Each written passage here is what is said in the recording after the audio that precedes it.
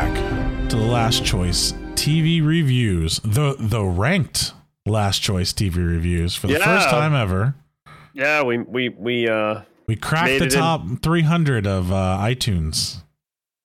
So not sure what we have on Spotify. I don't know what that looks like or how to even tell, but thank you for everybody that's listening and downloading the podcast or streaming the podcast, because it's obviously someone out there is listening to the point to where we're actually getting ranked on the iTunes list.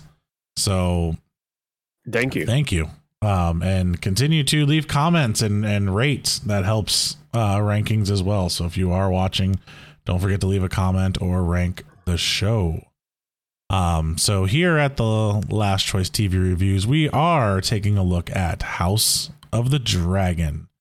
And this episode is episode 4, named King of the Narrow Sea. James, we're just gonna kind of start with overall thoughts and feelings on this episode. I thought it was a crazy episode, but I really liked it.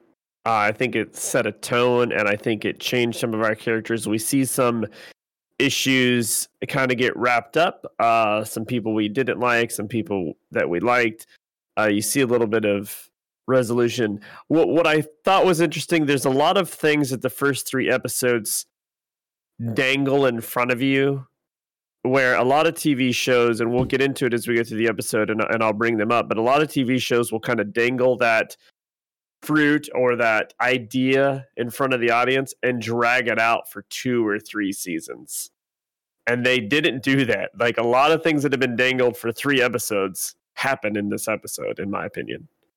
Yeah, it was an overall interesting episode. I still don't know how I feel about it. Yeah, I watched it last night and I'm still not 100% sure. This is one of those ones where I definitely need to go back and watch it again, because I feel like I probably missed something or missed some kind of banter that I needed to hear to try to understand it. I think the coming of age story from these characters and these girls that we were watching in the beginning are they went and made a case for they are no longer girls, they are women. And we are going to accept the ways of the land here that we kind of got in Game of Thrones with the keeping of family lines together and things like that, to where we're just kind of supposed to just kind of throw that away and accept it for what it is, which I think is sometimes difficult. But here you kind of have to throw away your personal morals or preconception to what is right in your mind and accept it for, this is the time period, this is the show, this is how they've done things for this. So with that being said, I overall understood why we had this episode, but I don't think it's been the strongest episode as a whole until we probably get to later episodes. I don't think this is going to stand out like right now with 4 episodes as like, oh, this is the one that was amazing. But this is going to be the one, I agree with you there, that's going to set the theme for later episodes to come. Yeah. So it's that theme setting and kind of character plot line finish. Like, here's where we're at. This is who they are. We assume something about them, and now we have confirmed that assumption, and it's time to move forward in the story. And considering moving forward in the story, I don't think we got a terrible time jump here. I think we went ahead a couple of months. Yeah, it wasn't like a massive jump like it had been doing. No, so I think it was like 4 or 5 months that you get this jump here, and I'll explain kind of as we get into the scenes like why I feel it was probably 4 or 5 months, but it could have been less than that. There was no significant feel to the time jump here, as we have gotten in, the last episode where a baby was born and he was 2 years old or 3 years old at the second name day, so 2 years old all of a sudden. So we start out this episode again, title scene. I'm not going to go analyze it. There's other people out there that are better at analyzing title scenes than me, so please go watch their videos on that. But it's still super cool. I still love the scene in it, and at least we had one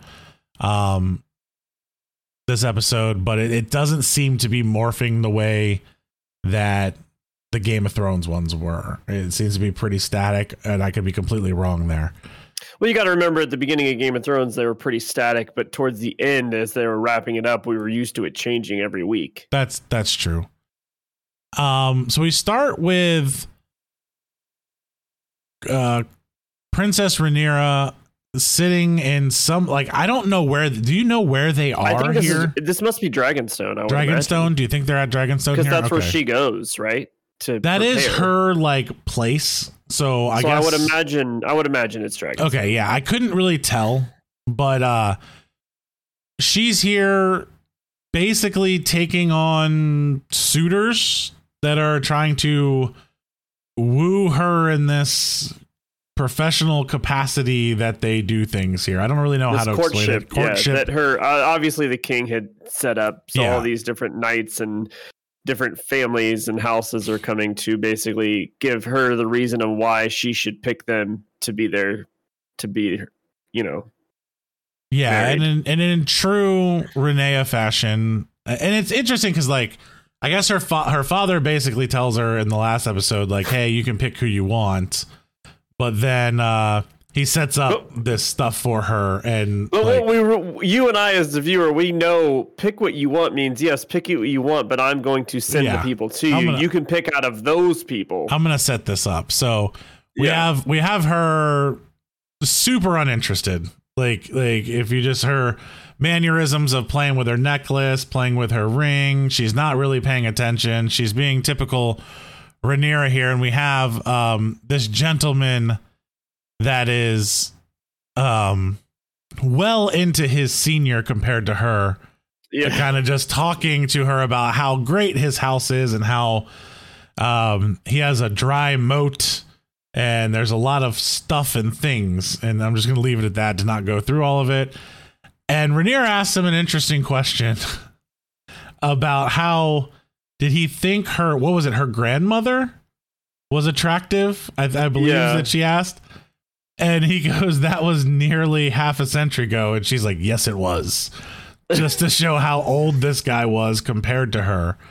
Did you know who was the guy sitting next to her in this episode, like kind of helping her out through all this? I don't think we got his name. I mean, isn't that one of the... He's not on the... lost that. Yeah, he's not on the council. He's not on the council, so I think he's just traveling with her to help her out here, an advisor. So the first suitor is super old, and she kind of just dismisses him as being old. The second one is a child. Which makes me laugh how appalled that she is at this young kid, because compared to what her father was just going through a couple episodes ago when the sea snake wanted him to marry their daughter, this kid is older than that girl. Yeah. So I would argue she's being portrayed as this 17, 18-year-old at this point. He looks like he's 14 or 15. So in my opinion, I was like, it's not as absurd as she's trying to make it out to be. Yeah, and I feel bad for this kid because he's up here obviously like nervous as hell. Probably not doing this because he wants to. He's there because someone probably told him to come, and everyone wants their seat in line to the throne. So he's told to come, and he basically tells her, "You'll be protected by me." And Bracken, one of the guys off to the side, basically says, "She has a dragon, you dumb cunt." Like, what does she need your protection for? And Rhaenyra thought that was kind of funny. But this kid, I give him credit, man. He's got some balls. He pulls out his sword, and they're about to fight right in the middle of this. Rhaenyra's basically like, I'm out. This guy like just rips on him the whole time, like he's nobody. And they decide to fight. And as they're walking away, I thought to myself, are they about to like actually fight to the death, or are they just going to clank swords a little bit? And then as she's walking away with Ser Criston Cole, you hear the blade go into somebody. And I was like, oh, that kid just got beat down. But no, that's not what happened. No, this kid stabs this dude that was giving him right in the chest or stomach area. And Yeah, he's done. Just drops him, like just kills him right in the middle. And I mean, I guess if we didn't need to set the brutality of this time period, we got it again, because here they are trying to court the princess, and you know what? We're just gonna pull out swords and see whose is longer. Then obviously the young kid won this battle. And then everyone's like, well, okay. Yeah, no, like, no there's no anything. like punishment to it. I mean, I did. Ser Criston Cole was nice about it, and it was like, you know, don't look, princess. Like he kind of covered her from seeing the guy get stabbed and killed. But I mean, again, it's Game of Thrones, so that guy obviously is not going to court the princess anymore since he's no longer exists. We move from there. So now I do want to point out, I don't know exactly where the guy falls in line, but I do believe the guy you asked sitting next to her on the throne, not Criston Cole, but I do believe the guy sitting next to her is Stark. That could be. Because he does have the crest of the, so I believe it's the Stark no, we saw. It's a stag, so I think it's a Baratheon. It's the stags. It's a Baratheon. Oh, the stag. Stark okay, is a so wolf. It's Baratheon. That's yeah, right, so I think it's one of the right, Baratheons that's there. So it is a Baratheon. Well, it Yeah. must be if they're wearing that crest. So Yeah, I would assume it's the Baratheon that pledges, you know, bends the knee to her at the end of the first or second episode, whatever it was that he names her heir. Probably, and that's why I'm like not 100% sure where she is, because she may not be at Dragonstone since he's there with her. Like they could be around his realm or something at that point, but who knows? She could still be at Dragonstone. He's just helping, being there anyway. So we move forward, and we have Rhaenyra basically on her ship, sailing back to the Red Keep. So King's Landing, and everyone gets really concerned. They're hearing stuff flying over. So there's some kind of dragon over top, and here comes Daemon swooping in over the top and basically like almost takes this ship out with how close he gets to it, throwing Rhaenyra to the side and smashing her head into the side of the boat. With how close Daemon is flying in. So I don't really know who was in control of that, but Daemon did a nice little Top Gun flyby for this ship, and Rhaenyra seems, you know, happy that her uncle is coming back from the Stepstones, where he had just, you know, won the crab feeder war, I guess you could say, with him and Corlys. So he's coming back, which, when I saw that happen, the first thing I thought was like, oh, I don't know if your brother's going to be happy to see you. Like, he didn't really tell you, he banished you and you didn't listen to him and started a war, and now you're coming back. So we move from that scene and we get basically a gathering of, I would say, everyone that's around the castle keep that's supposed to be here, because people are very shocked that Daemon is here. You get like whispers from the crowds, and they're all congregating in the throne room to see what Daemon has to say to the king. So they're getting the king's crown on and getting him up near, and I thought this was an interesting thing, near the Iron Throne, but he wasn't sitting on it. He was kind of just standing in front of it. So there was definitely I don't think he really liked sitting on that throne because of how much it does punish him over the course of time. So Daemon comes in, and the King's Guard basically holds a sword to his chest. And you kind of texted me this last night. Daemon has a very good line here. And I'll give it to you because it seemed like you very much enjoyed this. He takes a sword, kind of turns it around towards the king, and chucks it to the ground. And well, says, it wasn't a sword. It was the hammer that the crab feeder was using to nail the spikes in. So yeah, it was he turns it around and says, "Add it to the throne," as he tosses it to the floor. So the interesting thing here, and then they have this little conversation of Daemon walks in, and at first I thought it was his hair that was like braided up in this crown. Oh, really? No, I could tell he had the crab feeder crown. Yeah, but then it's wearing the crab feeder crown, and he had cut his hair. So like that was really surprising because most Targaryens have the long blonde hair. That's one of the signs of them. They all have it. So yeah. Daemon has cut his hair, and the king mentions like, "Hey, you wear a crown," and I think he was expecting his brother to come back. And what I was expecting his brother to come back more forceful of trying to take the crown and say, "Hey, I run this." But he basically kneels to Viserys and says, "Hey, the Stepstones and all of this area, it's yours. Like they kinged me, king of the Narrow Sea, but I'm giving it to you." Yeah, he does the classic, "I know there's only one true king," yada yada yada. Yeah. But the king does immediately ask about someone. Yeah, so he asks about Corlys because Corlys did not come back, and Daemon tells him, he sailed back to his hometown, and Corlys is not having it with this king. He's not coming back to do basically what Daemon did and say, "Hey, this is yours. I'm not taking it." Corlys is I think still standing strong on being pissed at the king for not, and we're going back 4 years now of not marrying Lyanna and shoring up the lines.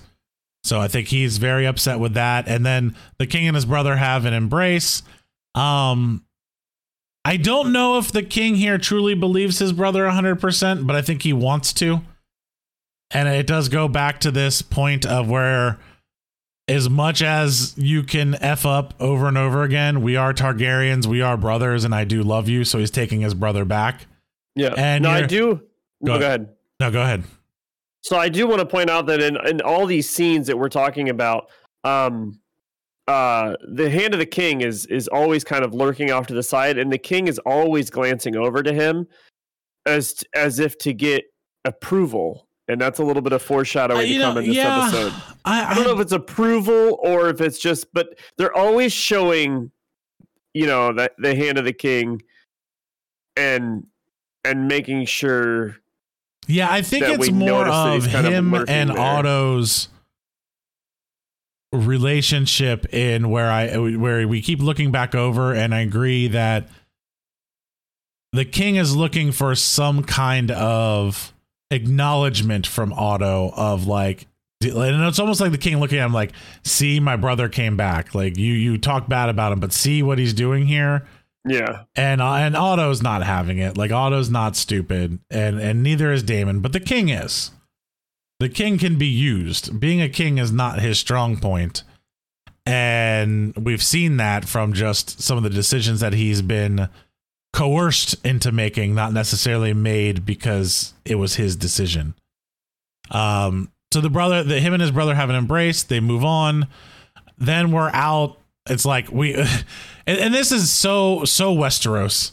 We have this super intense scene between him and his brother where you're kind of like, okay, are we going to have someone get killed here? Is somebody going to do this? And we move right into wine and happiness and everybody talking and everyone loves each other again. And it's just so Westeros, let's just throw it behind us. And again, I think that like defines this king so well of like, here's my 3 minutes of being serious and not quite sure what to do.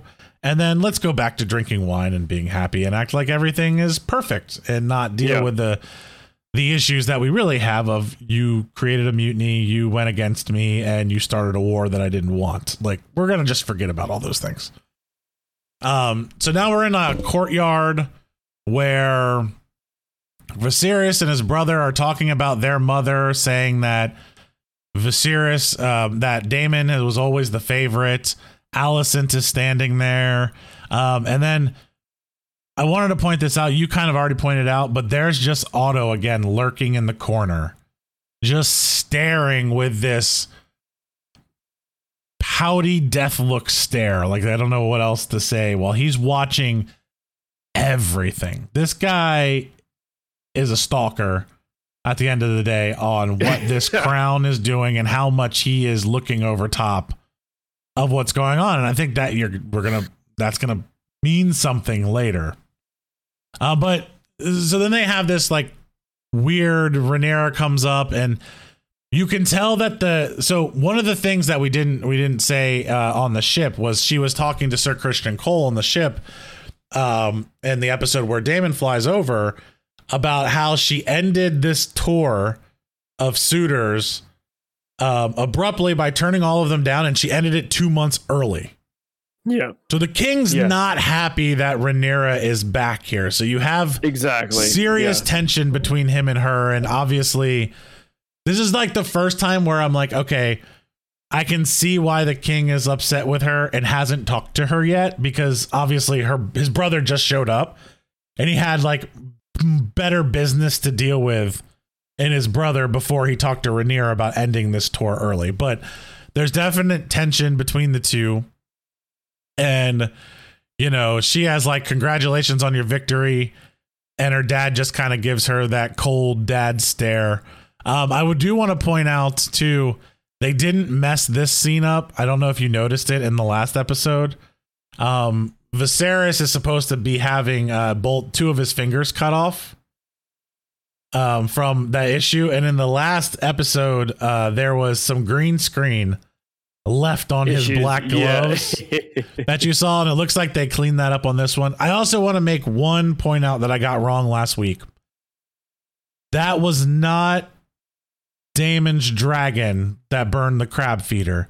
That was a new dragon from the Laenor Velaryon, who has Targaryen blood, called Sea Smoke.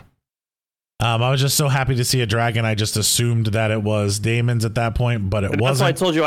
I think there are a lot of dragons we're just not seeing. Yeah, but so we are now found out we do definitely have another dragon involved in this, and it's not owned by the king. Like, the king does not have control of this dragon. Correct. Yeah, and they have a lot of dragons, which I think then constitutes how dangerous Corlys could be with having a dragon. Correct. Yeah. Anyway, we continue with this just kind of weird embrace with the king, and then Alicent, being Alicent, just tries to, you know, cool the tension here, and is like, wouldn't your brother like to see the new tapestries?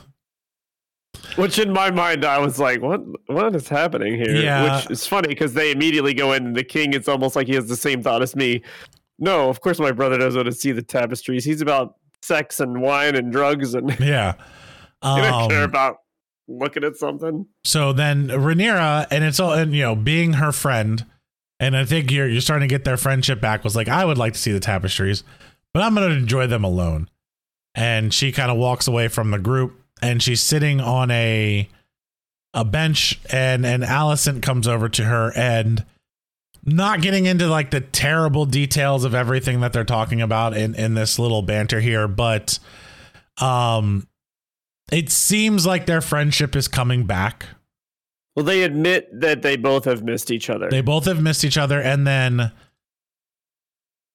I want to break it down a little bit. Can I talk a little bit about what I got out of this? So I think it's funny that obviously the princess is kind of pouting. She wasn't excited about the tour. Alicent asked her about the tour, seeing all these guys, and she's like, yeah, whatever, it sucked, basically. And Alicent, she said they're not swooning over me. They're swooning over my because throne. Alicent jokes and says, oh, it must be really tough to have all these young knights and all these fawning over you. And she's like, well, they're not fawning over me. They're fawning over my place and their chance to be on the throne and all these different things. And she says, I'm just like, basically she talks about how she would be in a prison just to be giving birth. And Alicent basically says, yeah, in a roundabout way, it's kind of like she's looking at the princess now and says, yeah, I could only imagine what that must be like. And it's like all of a sudden Rhaenyra is like, oh shit, that's really what you're going through. Yeah, so it's like all of a sudden Rhaenyra realizes that her being married to her father is not necessarily her ideal way of life, and she's not enjoying it, and she is just feels like no one sees her as Alicent anymore. She's just the queen to produce heirs. Yeah, and that you know, that's a key here, and I think it solidifies their relationship back to each other, and they both realize that they are in kind of the same situation. Alicent's was just expedited and she had no choice. And Rhaenyra has to realize that she does have a better situation right now than Alicent does. And the fact that she even gets a choice in the matter, where Alicent was basically just sold off to the king through her father and his games that he is playing. After that, we get a cut over to Daemon, who is in the Godswood. Rhaenyra comes over and they basically have some banter. This was one where they kept going back between High Valyrian and speaking common tongue. So I was trying to track the whole time back and forth. But really in this scene, it was just kind of them saying how bad they had it to each other. Almost, where she's complaining about how she's going to get married off, and that, if she was a man, she could have as many bastards and no one would care. And Daemon's like, well, I still can't get rid of my wife. Like, it's not just the females here that have an issue. I have an issue. I had to marry for the same reason. And, I can't get rid of my own wife here. And Rhaenyra is saying that she thinks some of these adventures had changed Daemon. And I think that's the key of everyone thinking Daemon has changed in this episode early. And he came back more mature, with his new haircut, kneeling to the king, and basically having a very mature conversation with Rhaenyra on trying to explain to her how this is the game. Marriage is a political agreement. It's not something you get to choose. Even if you're a man, you don't necessarily get to choose this when you're in royalty at this point. Did you get anything else from that? I mean, that kind of they just kind of go back and forth. It's almost like they're trying to one up each other on who has it worse. Yeah. Then we get Daemon's trying to convince her, you have all this power. You can do whatever you want, even if you do get married. And she's like, no, because I'm a woman. And he's like, yeah, I can't get rid of my own bronze. Which again is a little bit of foreshadowing to the end of this episode. Yeah. So we come back to the small council. Interesting thing here that no longer the cupbearer and sitting next to Otto.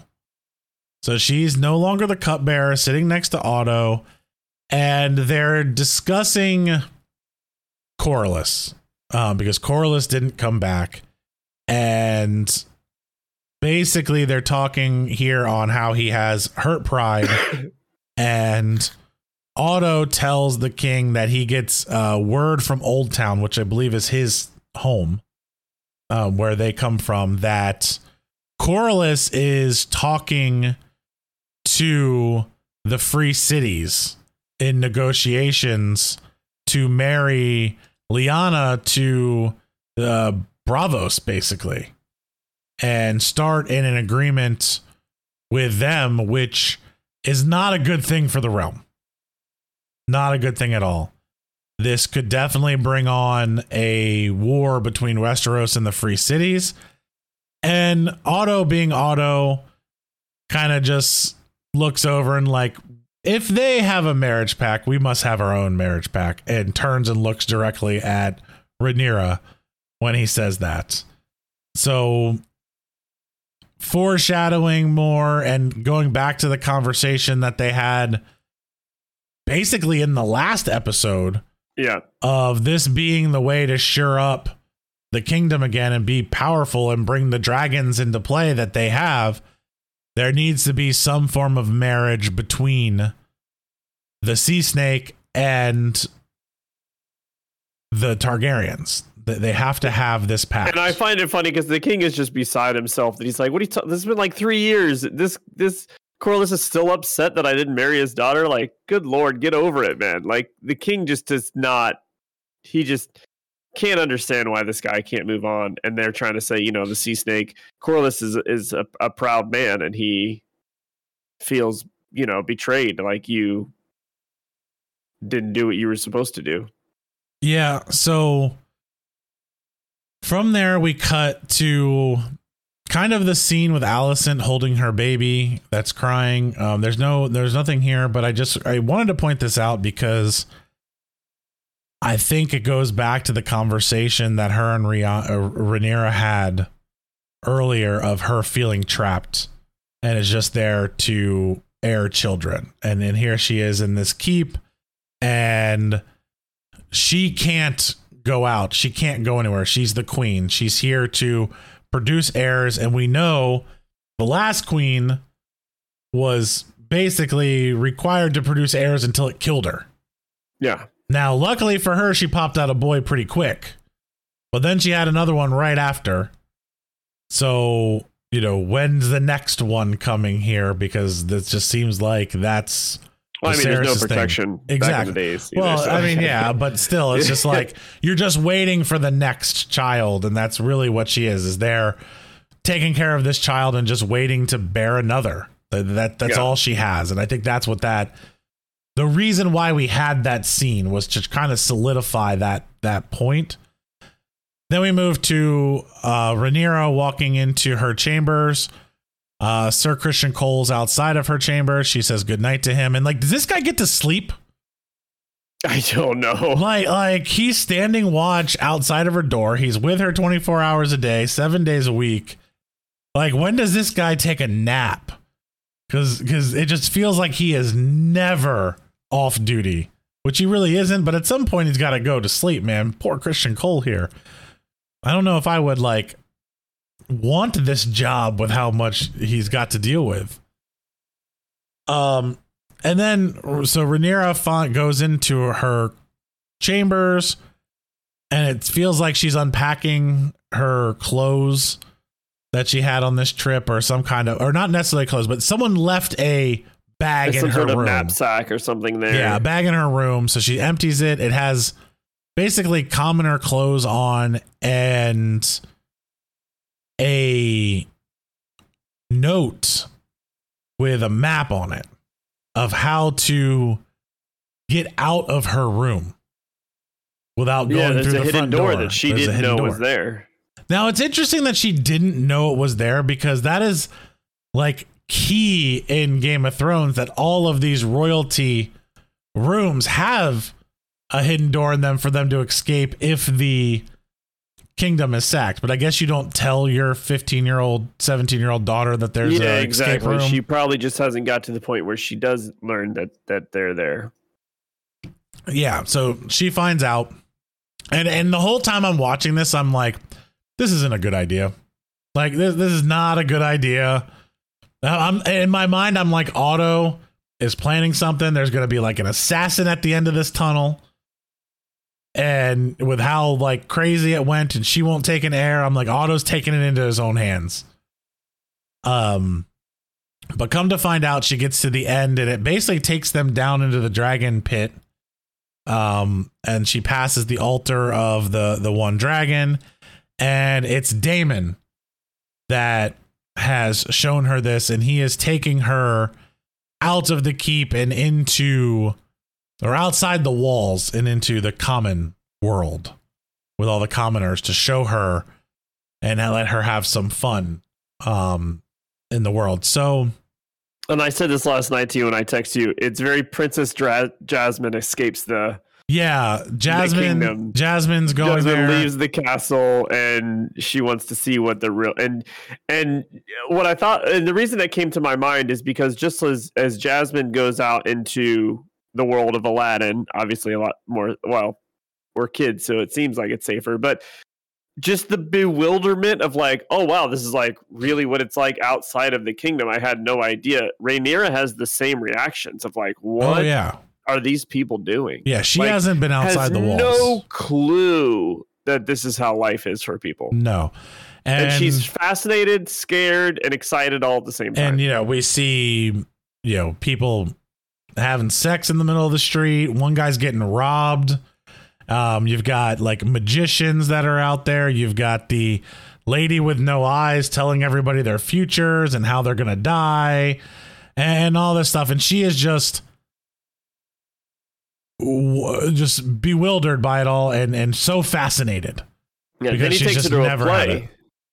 Then he takes her to a play, but there's a scene in between before he takes her to the play of the king is not doing too well, where he's got his maids really like scrubbing what I'm guessing is like dead skin off of the king's arms from his just now his whole arm seems to be going necrotic from where it was just his fingers.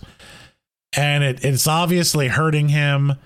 And as much as Alicent is, talking about how trapped she is, I think she does feel for the king and has some feelings towards him, because she takes the like scrub brush that they're using from them, tells them all to leave, and she continues to basically bathe the king and remove all of this necrotic flesh.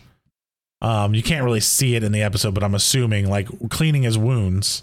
Yeah. And he says, you have a much gentler touch than the other ones and a much kinder touch. And she continues to do that. And, Alicent playing her part, like she continues to play her part through this whole thing. Then we get to the play. So what are they doing in the play? Like, what's the play all about? Why is this significant? They're making fun. I mean, it's just like you see in typical fashion. They're making fun of the kingdom and the crown, and they've got they open it up and it's like the king names his daughter to be the heir, but then all of a sudden a son is born, and it's kind of like they're going back and forth on which one should be the rightful heir.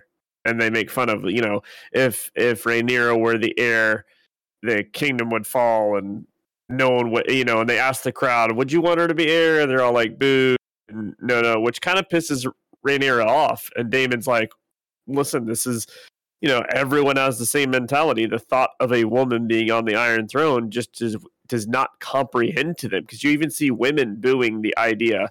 And Rhaenyra basically says they won't have a choice. And Daemon's like, no, you keep saying they're not going to have a choice, but they're going to have a choice, because you can't rule over people that don't want to be ruled. Yeah. And this is almost like, it was kind of interesting here, because I didn't at this point, you don't really understand Daemon's motives for taking Rhaenyra out. And when we got here, I kind of started to feel like his motives were pure. And he wanted her to understand what this world is really like and how the people really feel. And give her an idea of, if you decide to continue to move this way and you want to stay heir and you have this anger inside of you about it all, you're going to need to understand you're going to have to win the people. They're not going to just accept you. I think he really wanted her to understand that they were not going to accept her as she was. And then they have this, she walks away because she's getting kind of upset of watching it. Then they have kind of fun with her, like taking something from a street vendor, but not knowing she needs to pay for it. But I think she kind of did know, and they play this game of like, oh, I'll get her, don't worry about it, to kind of save her from this guy being real pissed that she's stealing his food at that point. So interesting way to end it there. Then we kind of move back to Alicent again. I do want to throw in the fact that as she's running away, she runs into that knight. Are you getting to that? We haven't gotten there yet. Okay, that didn't happen. Yeah, that didn't happen yet. So when she runs off, Daemon runs after her. We cut back to Alicent in her chambers at night, and she is what seems to be just all by herself in her room, drinking her sorrows away. She's having wine very late, and she just kind of blows the candle out again, really shadowing that she's trapped here. She has nowhere to go. We really keep hitting on that. We go back to Rhaenyra running through, and she runs into one of the Sir Harwin, one of the guards, that stops her like she's, what are you running from? Because obviously if you're running like this, you've stolen something, you common rat. Like, am I going to need to arrest you? And she's like, Sir Harwin. And he's like, the princess. So he recognizes her real quick and then sees Daemon come around the corner. And Rhaenyra's like, don't. Like, don't do anything about this. Act like you don't know me. Act like you don't know us. And he listens to her and lets them go by. And Daemon kind of, walks up beside her and you liked that, didn't you? So like they're playing this game of her stealing and she's like, who knows when I'm going to have a taste of freedom again. So she's out there just running wild, really, from after being stuck in this. Which again, that's what solidified the whole Princess Jasmine comparison to me because it was very reminiscent of the whole Aladdin scene. Yep. And then we go back to Alicent and one of her maids comes in and says, the king requests your presence. And like, you can only imagine what the hell the king wants in the middle of the night, like that late. And even Maybe Alicent he just wants to have a chat. Yeah. All right. And even Alicent's just kind of like, it's very late. But then this is where this episode gets weird. Like really just, and if you go back to the last episode and it just feels like HBO does a time clock on how much nudity they have in every episode. And in the last episode, there wasn't much. So they had to get it all in this episode. Like they had to hit this quota. So Daemon basically takes Rhaenyra to a strip club, a brothel. And you have, all these girls and even guys dancing, and they just keep going through this. You cut back. The king. No, but what I thought was interesting is as they walk in, he removes his cloak and he pulls off her hat. And if anyone in there, he hasn't done that yet. He hasn't done that yet. So they're watching a show first. So this is definitely like they're watching, like they're in a strip club, and they still have all of her hat on. They don't recognize, and she's drinking, and he still has his cloak up at this point. Well, Daemon doesn't, but she does. She still has her hat on. You cut back to the king, and we find out the king just wanted sex. Surprise, surprise. And Alicent's just laying there like, okay, I'm dead fish. This is dead fish. I'm not interested. And the king has lesions on his back, and it's just like this old man taking advantage of this girl. And there's no reason for him to need another heir at all. And he could go hire whoever the hell he wants to come in to pleasure him, but he's doing this to Alicent over and over again, and she's just, I'm just here, I'm trapped, there's nothing I can do. Where you cut back to Rhaenyra, who is free with her brother. You're getting her uncle. You're getting these juxtapositions between the two of Alicent being completely trapped, with the king, sexually, everything that you have there. And now you have Rhaenyra, who is free with her uncle, experiencing this in a completely different way.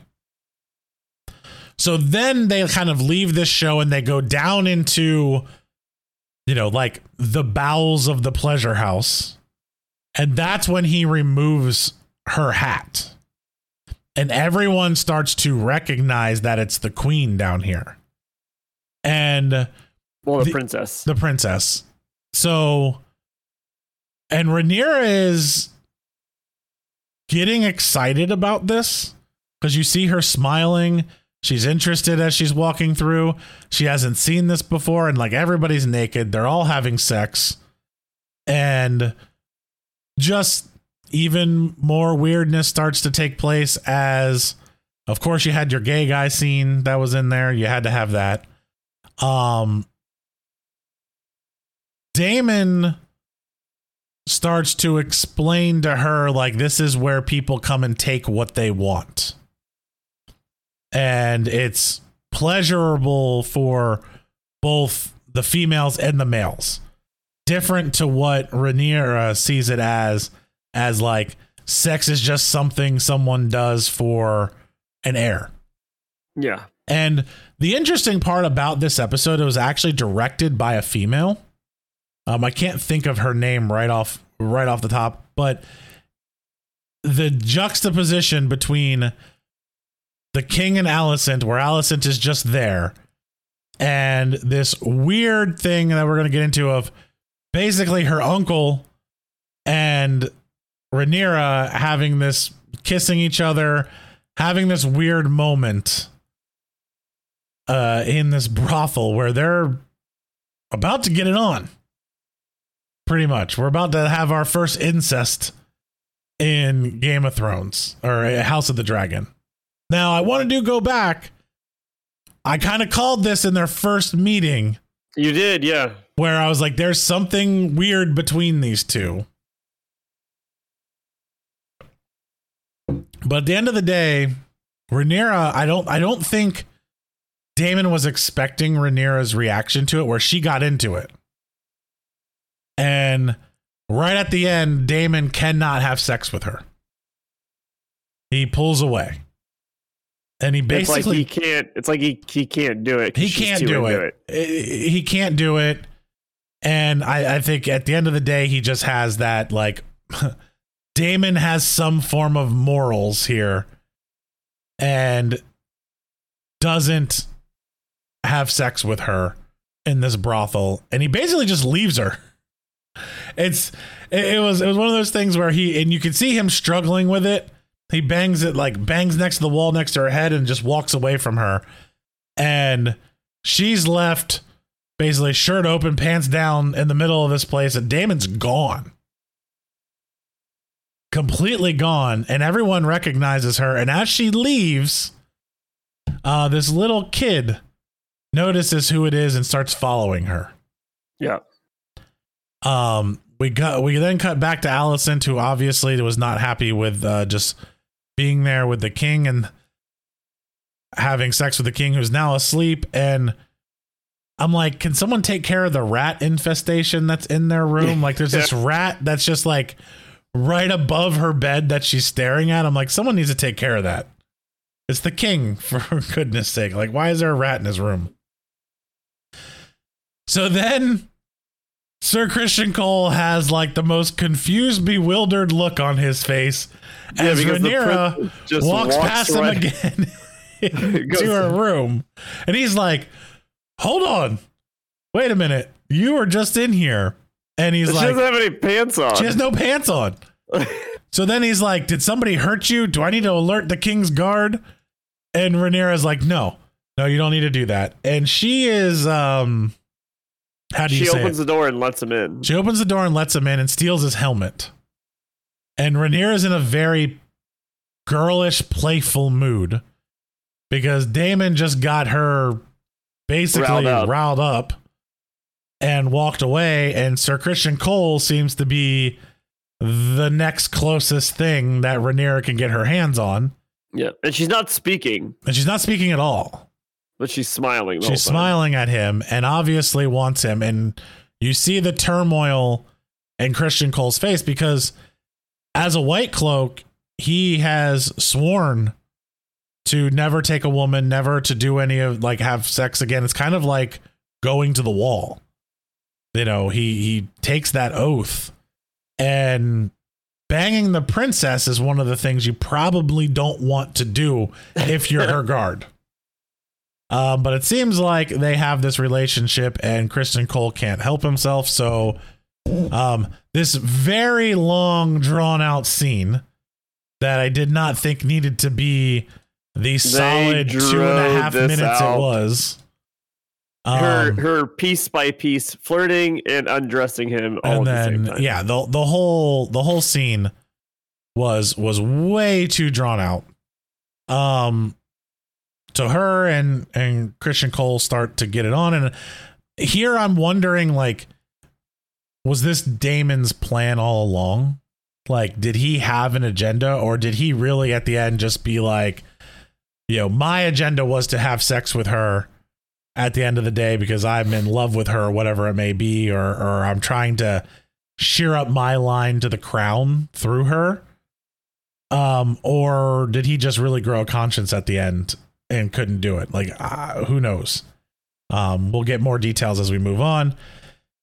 So from the Criston Cole scene, we cut to our good boy, Otto, that seems to get his information from all over the place and have what we know as White Worm. So this little kid that we see that's following Rhaenyra and that was watching them go into the pleasure house is basically a spy for Otto, like at the end of the day. And we can only assume at this point he is telling Otto what happened. Like, hey, I saw the queen, or I keep saying the queen, not the queen, the princess in a pleasure house with her uncle making out, and she ran out with no pants on. Like, you can kind of make an assumption there.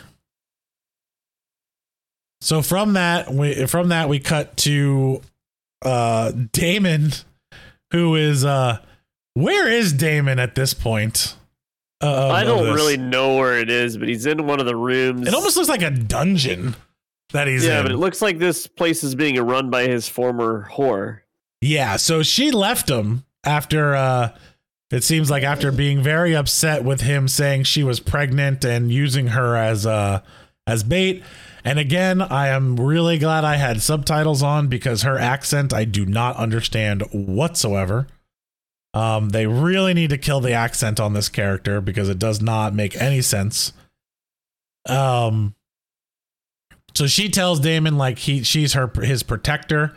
So I think he was getting into something rough and she pulled him out of whatever he was trying to start that night, got him here to sleep, brought him I guess like this hangover cure that he ends up dumping on the floor. Like, I don't need your protection. I don't need anything from a common whore. And she's like, I'm not that anymore. I run this establishment. This is mine. You could tell that like, and it almost like she runs the street rats because this little kid comes in and gives her, money that he found. And then she's like, basically at the end leaving here. And she's like, you can pay for the room on your way out.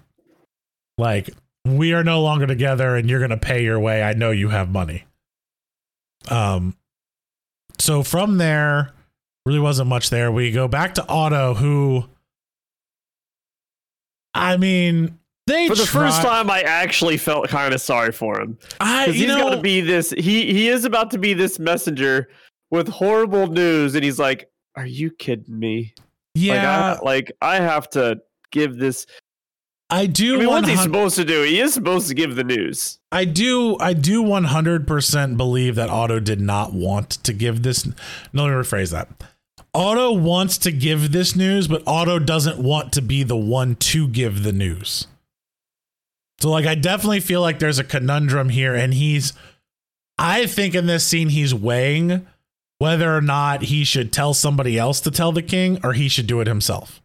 See, I think you're conflicted with the fact that this news is good if you're Otto trying to play his game. But remember, everything he's done is calculated with the exact timing and the way to do it. This might be something in the works way down the line, but this is not the ideal time. Well, no, but that's why I think he's debating on whether or not he should say something.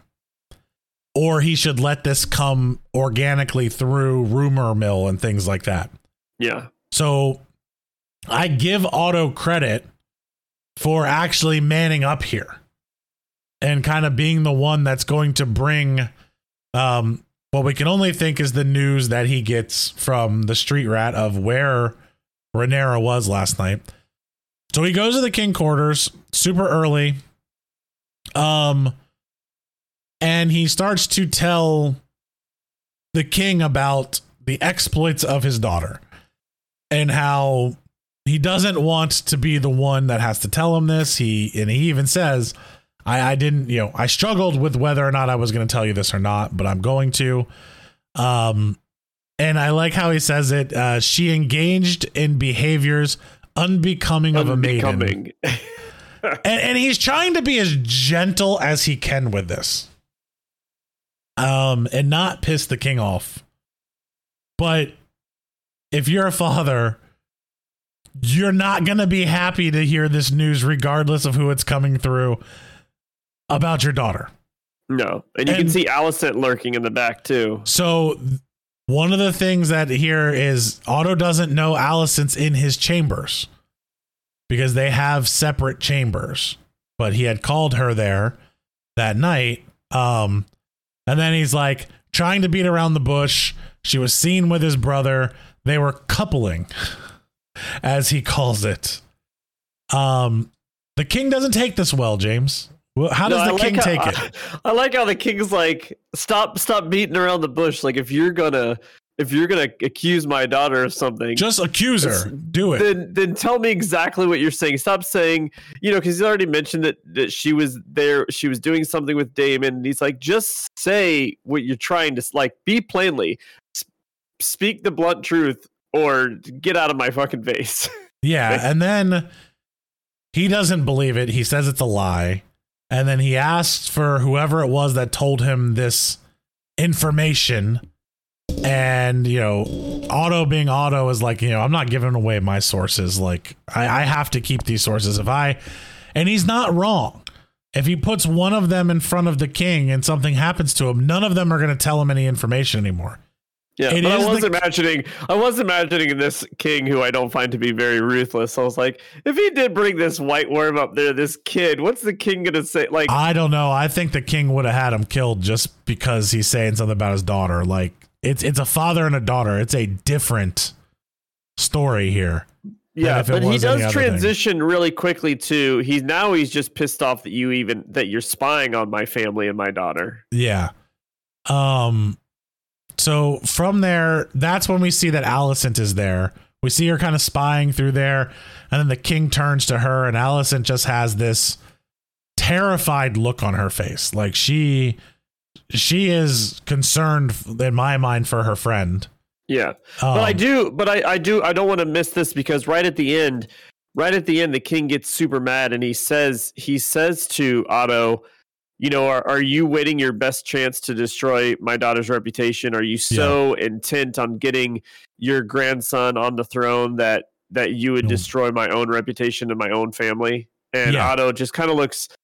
He looks down. He can't look the king in the eye. He looks straight down. The king in the eye, and that's what I'm saying. I do believe that Otto wants that in the long run, and this is where I was kind of like, in this particular situation, I don't think that's what Otto's necessarily trying to do. But I do think in the long, and that's why I think this doesn't work into Otto's very slow game, meticulous on how to do this. Yeah, but I think this doesn't work. It doesn't. It's not playing to his normal cadence of manipulation. Correct. So he has no control over it. Well, he has very little control over how the king is going to react. And Otto has been very controlled on how he thinks the king is going to react to whatever situation it is. But I think he knows the longer he waits to tell the king this information, the less believable it's going to be. Correct, yeah. So it becomes a rumor, it becomes all of this, and it becomes very easy for the king to dismiss it. And for Rhaenyra, because basically he sees a way of taking out two birds with one stone. He can take out the princess and Daemon at the same time with this information. Yeah. So he knows he has to use it, but he also knows he's a father, and if he was going to get this information, how he would probably react. And he knows how bad the king reacts to things. So we're kind of getting all of that together as one. And we move on to Rhaenyra in her chambers, brushing her hair. Ser Criston Cole comes in, and he has his head down like he's disgraced himself. And Rhaenyra is still very happy, and she's like, "Come to me." Like, hey, I know what we did last night. Let me have this little smirky smile on it and not realize that I just made you give up your oath in the middle of the night because I got horny because of my brother. Uncle. But Ser Criston Cole basically tells her that the queen wants to speak to her.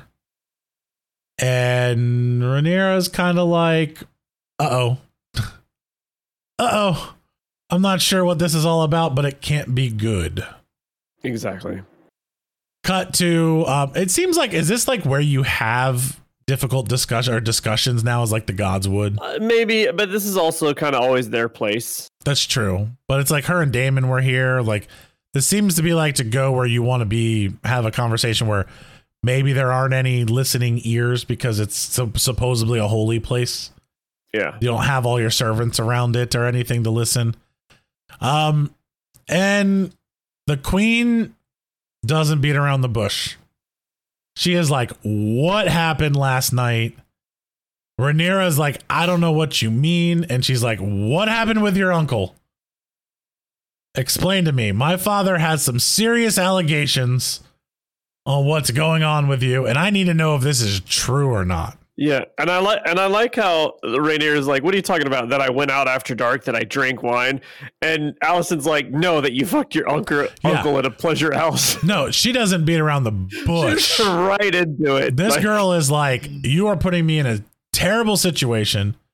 You're putting yourself in a terrible situation. And it's the whole thing is Rhaenyra doesn't lie to her here. She doesn't tell her the whole truth, but she does answer the question the right way, as she did not fuck her uncle. That didn't happen. Listen, I'm a little not 100% sure that they didn't play a little game called Just the Tip. No, hey, she didn't fuck her uncle. He left. Ser Criston Cole, on the other hand, she's not bringing that up at all. But she's not. That's all I could think about was Robin Hood Men in Tights, Ace Ventura when nature calls, where they could like check that the woman has been defiled. So I was like, what if they check? Yeah, that's all this going. So I was like, oh, Criston Cole's about to die. Yeah, I'm feeling for this guy, and I'm like, man, he is just just bad mistake gets you killed around here. One mistake, you're dead. This is the Game of Thrones that we're playing, and this is the House of the Dragon. So you're probably gonna be eaten dry a dragon or something like that, burned, heads cut off, Joffrey style, and put on a stake. But the biggest concern that they have here, which again, Game of Thrones, we got to kind of throw away our thought on, like, no one's upset that there was incest or like that this could have happened. Alicent does kind of say like, well, I mean, we all know the Targaryens are in. Exactly. So like they kind of put that in there, but they're more upset with the fact that she's not pure anymore to be married off. So she's no longer a virgin, and she can't be married off to anyone because no one's gonna take her because she's been used. Like, really? Like, but again, it's that time period, and that's what they're concerned with. No one wants to play somebody else's saved game. Back in those days. Yeah. So, I just lost my train of thought. I'm gonna have to use that from now on. That's a good one. But Alicent's super concerned with her. Like, what are we gonna do? Like, you can't get married, you can't move forward, and Rhaenyra swears on her mother that nothing happened, air quote this, with Daemon. So I don't think they played Just the Tip. I believe her. But no one asked about Ser Criston Cole. Yeah. And she's not telling anybody about that because now all of a sudden she's like, I think Rhaenyra realizes the mistake that she made and how big this is. So yeah, that's not a good situation for them right now. And Alicent believes her. Alicent takes her for her word. So then the king calls Daemon, and I love this. Daemon's so drunk off his ass walking into so drunk. So drunk. And I love how they throw him in the throne room, and Daemon just like lays there and takes a nap.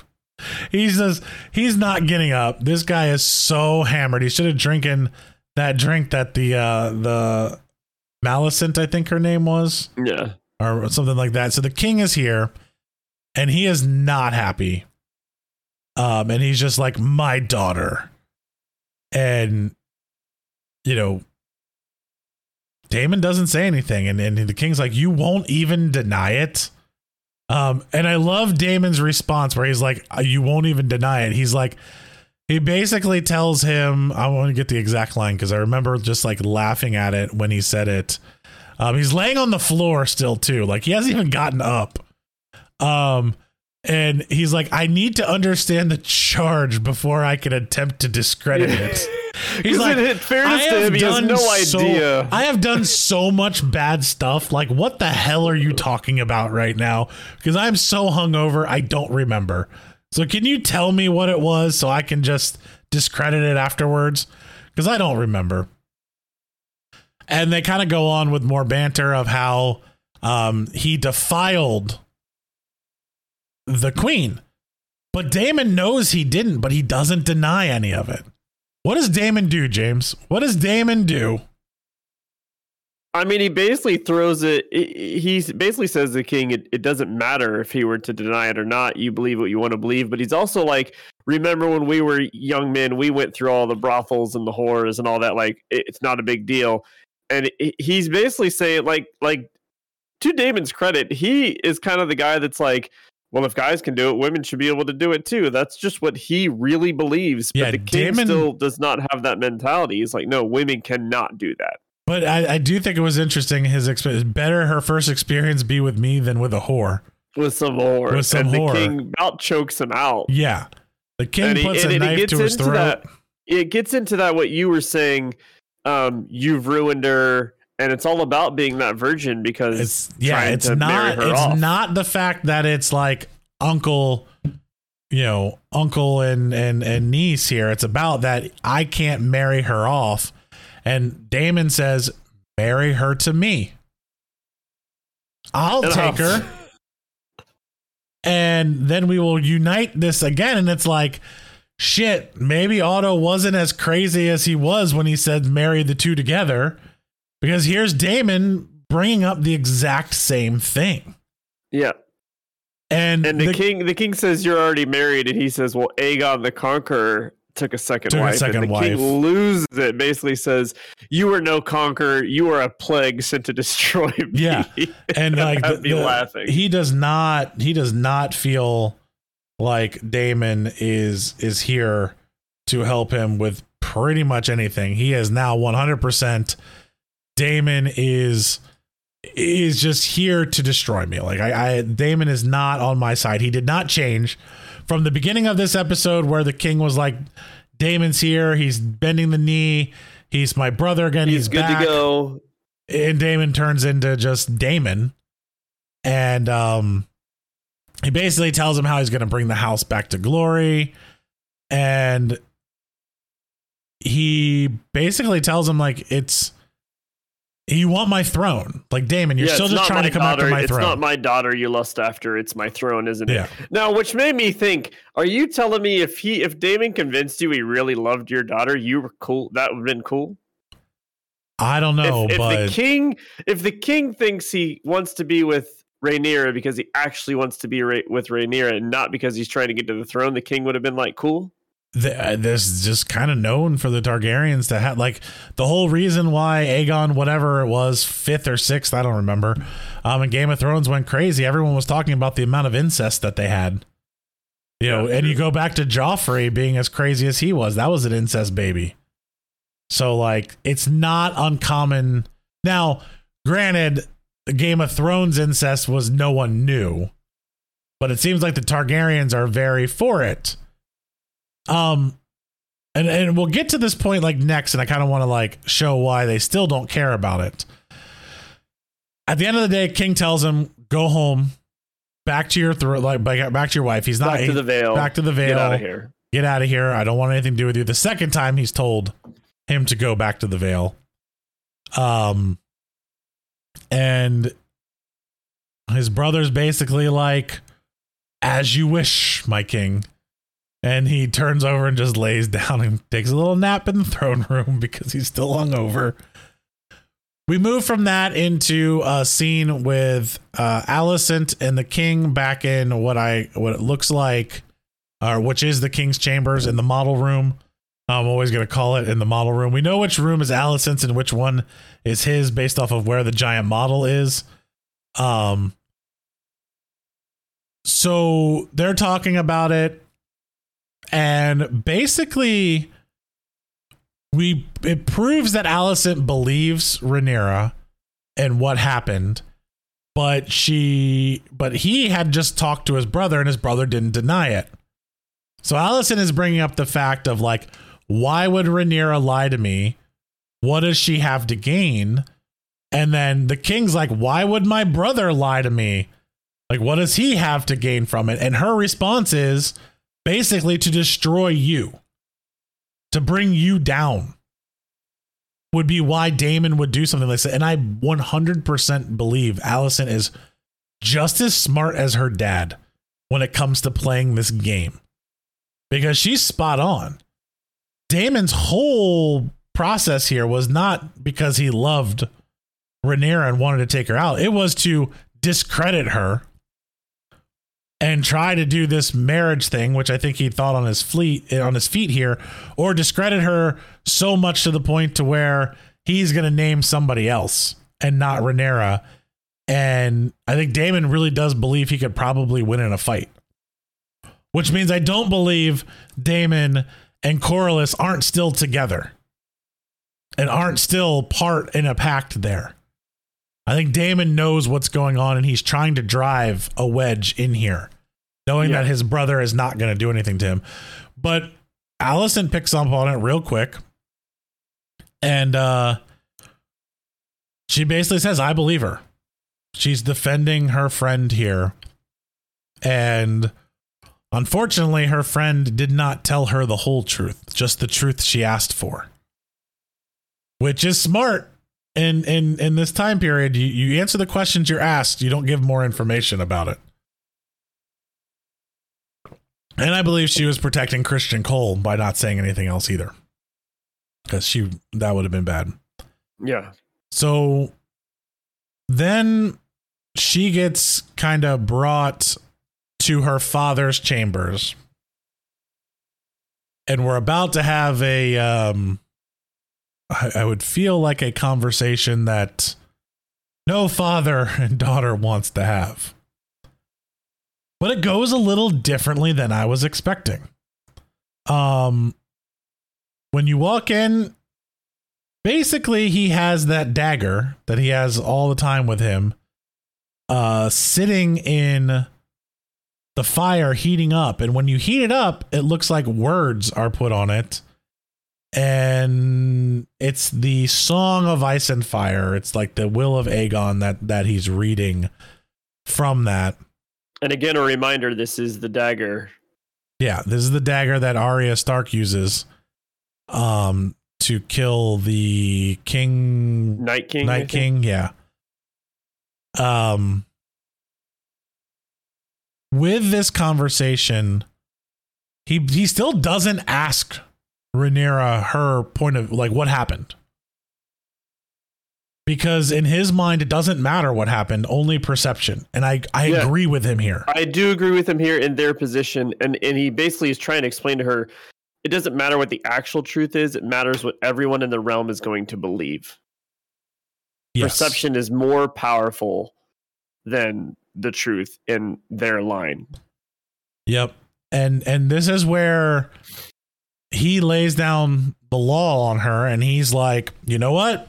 Because of this, you're gonna marry the sea snake. Like you're marrying him. Well, the son of the sea snake. Yeah, you're gonna marry him. I will be honest. To which I thought, at least that guy seems nice and honorable. And he's a dragon rider. Yeah, you know. And of all things that we've seen being courted to her, I was like, but he's still probably at the top. Probably be at the top of the list. But here's the thing that is so funny about Game of Thrones is like, you just said that of like, yeah, it makes sense like for him to marry. It's her cousin.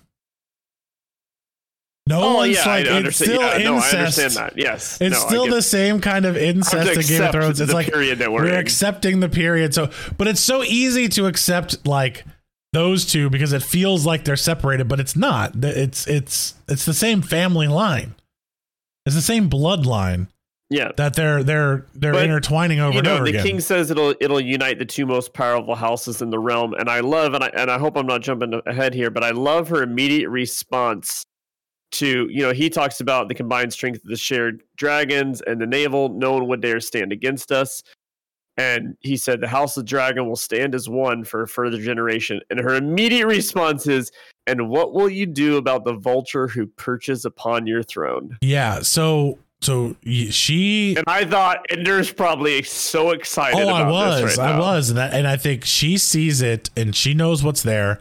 The king cannot, but because he's even like, "What vulture? What are you talking about?" Yeah, Otto. She's talking about Otto, like Otto, and she basically said, like, for anyone to know I did this, he had to have someone following me. Like, regardless of what you believe and what you don't believe. He's been having someone follow me to bring me down and ruin me this whole time. And he's like, you speak of the conqueror's vision. You need strength and unity across the realm. But how can that be accomplished when your most trusted advisor is so self-interested? And then the king tries to defend him. I like his defense because it is true. And I was like, oh, maybe the king's not as stupid as you think he is. Yeah, because what does he say? He basically says all councils in the past are of self-interested men. My everyone on my council is self-interested. Like that's just how this game is played. It's unavoidable. And she basically says, I disagree that it's unavoidable. And she says to him, I will do my duty as heir and wed Ser Laenor. But Father, you must do your duty as king. And then I'm like, boom, she nailed it. She's like, I'll do this as long as you get rid of your hand. Yep. Well, she doesn't say get rid of him, but she implies that's his duty as the king. So then Otto is in the small council room and the king is there. And the king is just like 5 days. I'm like, I totally thought he was going to be like, you have 5 days to get out of the kingdom. Like, that's where I thought this was going. I was like, wow, they had a 2 weeks notice thing back then too. I was like, oh, you have 5 days to get out. You're fired. Let me have this. Like, that's totally what I thought it was. Here's your severance package. Moving right along. You need to go home. But he tells this story about, I didn't really catch who exactly it was, but was it his father? I think maybe he had an older brother. He said, my father, like, he was like, my father, Jaehaerys named a great royal hunt. And he goes in this story about Balon the Brave. So like Balon the Brave was the hand of the king at the time, or named hand of the king for 5 days. Yeah. His father, cause it was the king's brother. Yeah. And then he died in 5 days of a burst belly, that they would say. So I'm assuming someone poisoned him to like burst your stomach.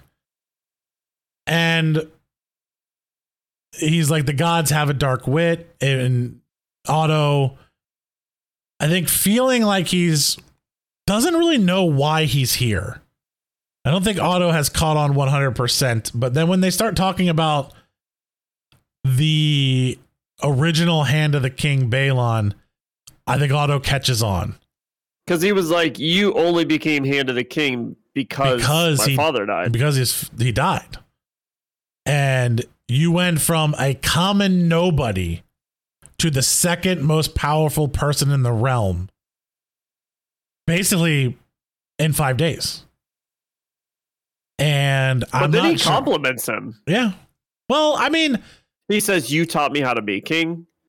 I think he truly believes in him, but before and now, he also realizes, and he brings into light of how perfectly timed his relationship with Alicent started.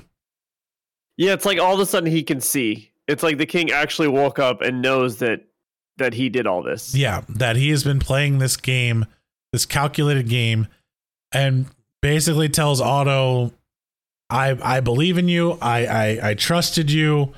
You were a great hand, but your judgment is flawed now. And you have failed as my servant.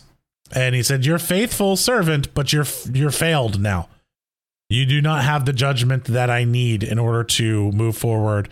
The king walks up to him and removes the hand of the king's symbol and basically tells him the realm has no place, cannot repay the debt to you that you were, but I cannot trust your judgment anymore. And he fires the hand of the king. And that was where I was like, yeah, all right. Now we're getting somewhere. But Otto's not stupid. And Otto has relationships and knows things that the king doesn't know. Yeah. So it's not the last we see of him. He's not just going to walk away. And he still has his daughter there. And I immediately, right after I was so happy with this, I immediately thought of Alicent and like, oh shit, we're kind of going to have this Sansa situation again, where you have the hand of the king that gets, basically killed. And this girl is stuck with a father that is no longer trusted, and like the realm starts to hate, and they're going to hate her for no reason. Like she's going to be in a bad situation moving forward. We get to the last scene. I expected it to end there, but we get one more scene, which it's really confused. I can't decide what I think here. Yeah, neither can I. But the scene basically is the Maester coming into Rhaenyra's room and basically bringing her the medieval version of the day after pill. Like we could go ahead and get rid of anything that's not supposed to be in there. And this is kind of one of those things where it's like, if she drinks this potion, who brought her this potion? Like my mind, like Otto's trying to kill her. Yeah, I was like, I ain't drinking that. Yeah. What's wrong? But if she does drink it, she's admitting to basically the sex that she said she didn't happen with Daemon, because she hasn't told anybody about Criston Cole. But if she does get pregnant before this marriage goes through, they're going to think that it's Daemon's. They're going to think that it's Daemon's. So she's in a really weird situation right now of not being able to, not having a clear and easy decision on what to do right now. And it fades to black, and that's the end of the episode. Like I don't know how to take the end. I kind of wish they ended with Otto. I'm not sure how to take this scene with her and what the real purpose was behind that, other than saying, is someone trying to kill me? Like what is this whole thing around here? Is she going to take it? Is she not? Is she pregnant? Is she not? And maybe that was the whole thing of like reminding you that she did have sex with somebody and she could be pregnant. And that was the reminder here, but I don't know. We'll see. Overall, interesting episode. Like not the one I was expecting. Like I said, I think it sets the stage for what's to really explode in this. You got to remember, there's only 6 episodes left. 10 episode seasons? And supposedly we're going to get a bigger time jump soon, because we got to get the new actress in here for Millie Alcott's character. So we're going to see a time jump. So maybe something's going to happen in the next episode. I don't know if it wasn't the episode I was expecting, but I do think it was the episode we needed. I think HBO could have backtracked a little bit on their sex scenes. We didn't need as much or as long as they had here, but they were making up for the episode last of not having any, I guess. So in this next episode, I bet we're going to get a lot of killing and death, because we didn't get a lot of that in this episode. So that's kind of how they balance it out with House of the Dragon. So thank you, everybody. I know these podcasts go long. They're longer than the episode, but we like to get in depth with our breakdowns and our thoughts behind it because we do love the show. Again, thank you, everybody that is watching and listening. You can watch us at I am losing the train of thought. Last Choice TV Reviews on YouTube. You can watch the podcast, the video, and if you want anywhere that there are podcasts out there, Spotify, iTunes, Stitcher, all of those places. All of them, it's out there. Anywhere you get your podcast. Anywhere you get those podcasts, you can listen to. Please keep downloading. We have ranked for the first time. I think this is only our, second podcast that's ever been ranked. Yeah. So thank you all for listening. This has been episode 4 of House of the Dragons. Thank you, everyone. Have a good day, night, evening, whatever time it is. We're out.